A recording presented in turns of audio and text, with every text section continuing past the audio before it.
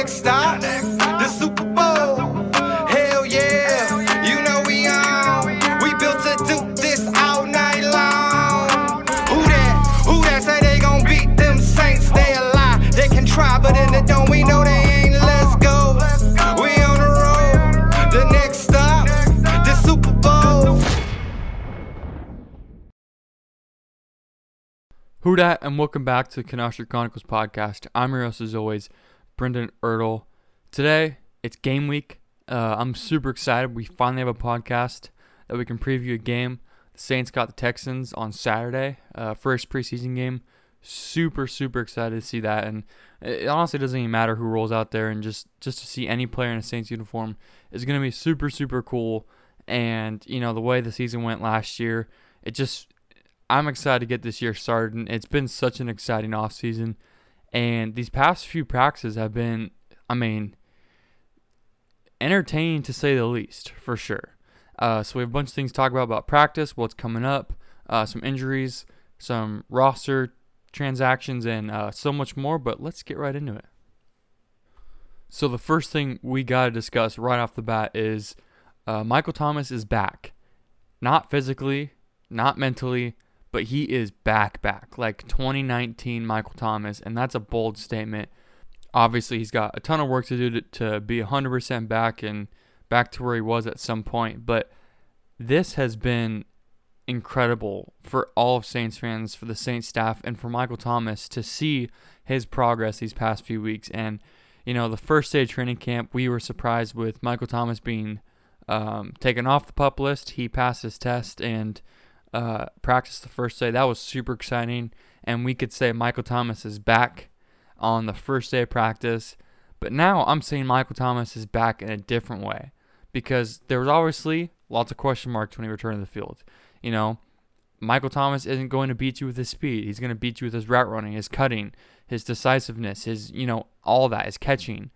And a lot of that relies upon a solid ankle, and we didn't know if he would, get back up to that level. And I don't mean necessarily 149 catches level. I just mean that level of play, because he'll probably never touch that again. No one will touch that again. And even with these, these receiving threats that they added, definitely won't get to the 149 ever again. So just getting him back up to speed and seeing every single day how he is slowly becoming, it's not even slowly, it's kind of been overnight, it feels like, where it's like, okay, Olave was dominating camp, Jarvis dominating camp, and then all of a sudden, put Michael Thomas in competitive drills, and he's top dog again. It's like, he reminded everyone, don't forget who the top dog is. And, he's really changed that. Today, Jameis Winston was obviously out. We'll talk about that in a second. Andy Dalton, different quarterback. 4 for 4 touchdowns with Michael Thomas in competitive drills. It doesn't matter who he goes up against. Paulson Adebo has had a phenomenal camp, and Michael Thomas just cooked him. And that's not a knock on Adebo. That's just Michael Thomas. Like, this is so night and day from last offseason from what we had, at this time in training camp. Jameis was out there throwing a Callaway, Hardy, Tre'Quan Smith. No knock on those guys, but it's just different.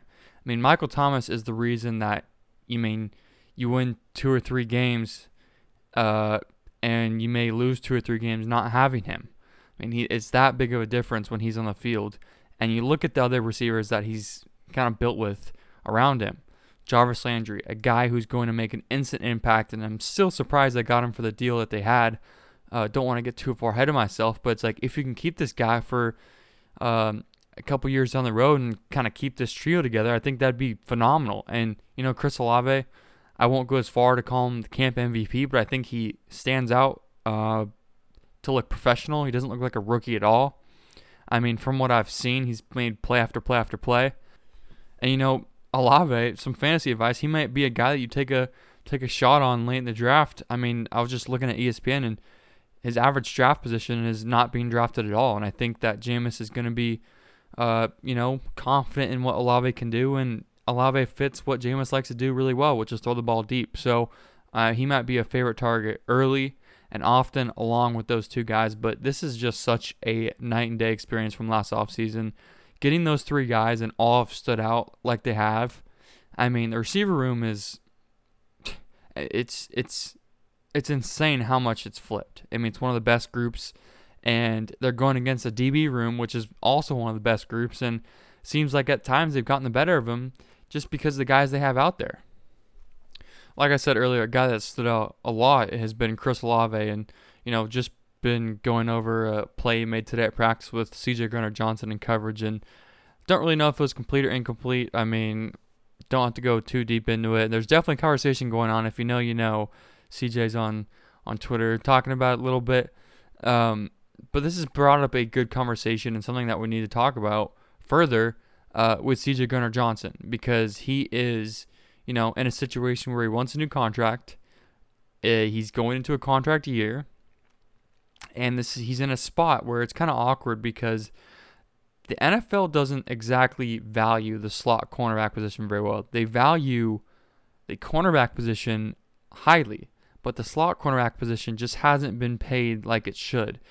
Kenny Moore's one of those guys in Indianapolis that is one of those top-tier slot corners and is kind of waiting for that payday, as well as CJ Gardner-Johnson, just waiting for one of those dominoes to fall. Just nothing's really fallen yet, and a slot cornerback position is it's always different based off how you run your defense and whatnot. But CJ is a starter in a nickel defense. He is basically a starter in the NFL, so he probably wants the money that he deserves. And so we'll see if that gets resolved or not. He did do kind of a quote-unquote hold-in for a couple practices, miss a practice due to a personal reason, and now it seems like he's been back to full go for practices. But who knows? I mean, Bradley Roby's been playing a lot in the slot as well. He's been playing outside. He's been playing really good in camp as well. Do the Saints not want to pay CJ? Do they want to, work on something later? Do they want to work on a different number? Do they want to trade him? I mean, who knows? And we won't really know what the resolution is until it happens. So it's definitely something to keep an eye on with CJ and what happens with him. Obviously, would love to keep him at the right number and, keep him for years along the road, because I never ever want to play against him. He's one of those guys that you want to have on your team. So tons of value with him staying here if it can work out. But that's something we just need to wait on and see. But CJ's been one of the top storylines of these past couple practices as well with his situation moving forward. So last thing before we move on to the Texans game, what we can look out for there, we got to talk about Jameis Winston for a second. And obviously, probably not a lot to talk about right here. A couple days ago, Jameis left practice pretty early during 7-on-7s with a quote-unquote foot injury. The media, it was a game of telephone. Someone heard somewhere else that was an ankle injury. It ended up being a foot injury, and it doesn't seem, it's not a big deal. He's considered day-to-day. Obviously, probably won't play against the Texans. Don't even know if he would have without the injury. But nonetheless, he's been away from practice for a couple days now. Don't really know when he'll be back. Again, day-to-day. Hope to see him next week when they travel to Green Bay. Hopefully it doesn't last longer than 2 weeks. That's where you start to get a little about it. But regardless, a little tweak of the foot, that's all we have. And it doesn't seem like a huge deal. It was a scare for some people for a second. Walked off under his own power. Got some further evaluation. Adam Schefter reported that he feels fine. It's nothing to worry about. And it doesn't really go beyond that. So, again, when someone has an ACL tear and he gets another injury, it's the opposite foot, so it's not related to the ACL tear, which is, good.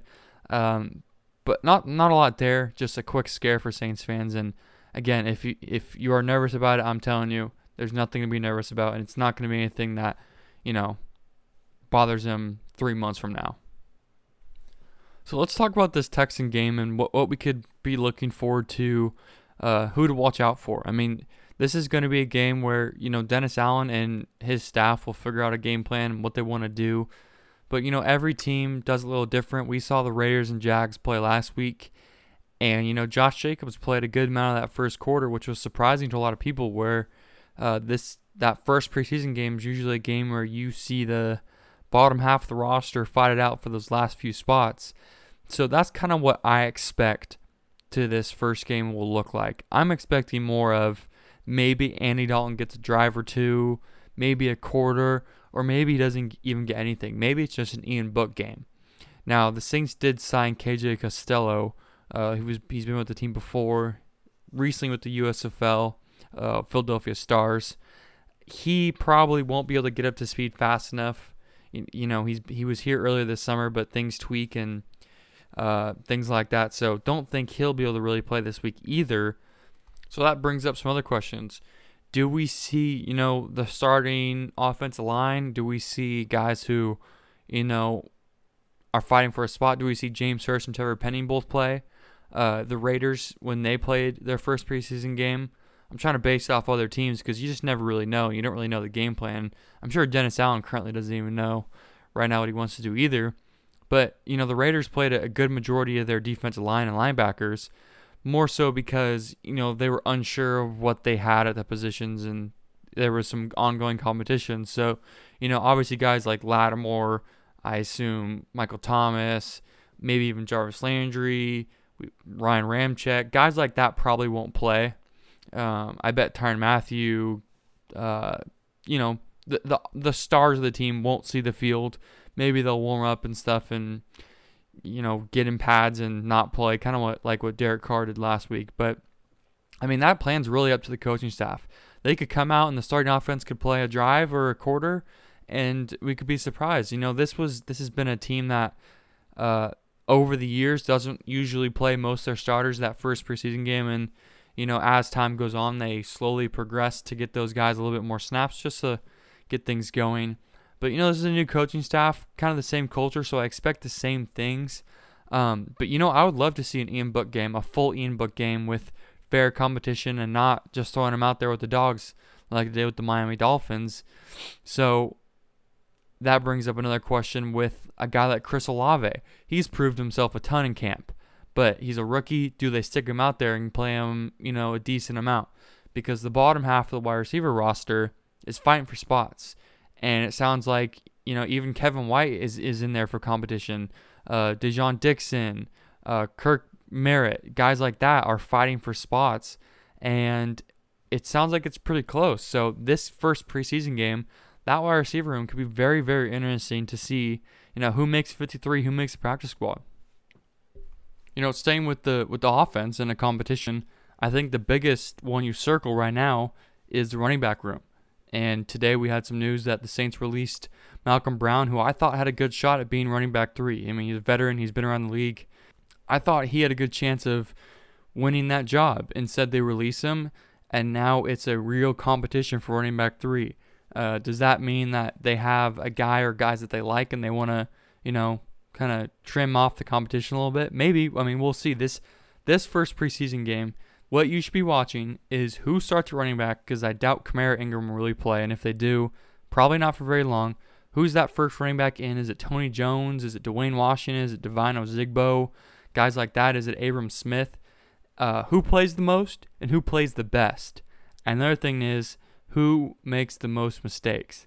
That's going to be huge on who wins this job. And I think this first game is going to be huge for this room and who gets a step ahead and who gets the snaps the next preseason game. So I think that is one of the biggest competitions as well. You look at the linebacker room, same kind of thing with Pete Werner. Probably, he's fighting a groin injury, fighting a groin issue, I'd call it now, where he's been on the field, off the field, now back off the field. The Saints need some depth at that position. Will we see that in the game? Obviously, DeMarco Jackson, the rookie, 5th round pick, out for the year. Don't really know what his issue is injury-wise. But the Saints need some help there as well. So, 2 positions where I'm going to be watching very, very closely. And this first game is going to tell a lot for a lot of positions. I'm super excited to be back and talking Saints football. Pre-game pod, it's amazing to be back and, training camp coverage. It's hard to do when you're not there, and finally get to watch some football on TV. Really looking forward to it this Saturday. Tune in. I'll get a post-game pod as soon as the game ends, and we're back. We're gonna get this thing started and ramp it back up. Thank you guys for loving sport as always. I'm Brennan Earl. I'll see you guys next episode. Who dat? Hey, who that? Who that? Who that? Who that? Who that? Who that? Let's go.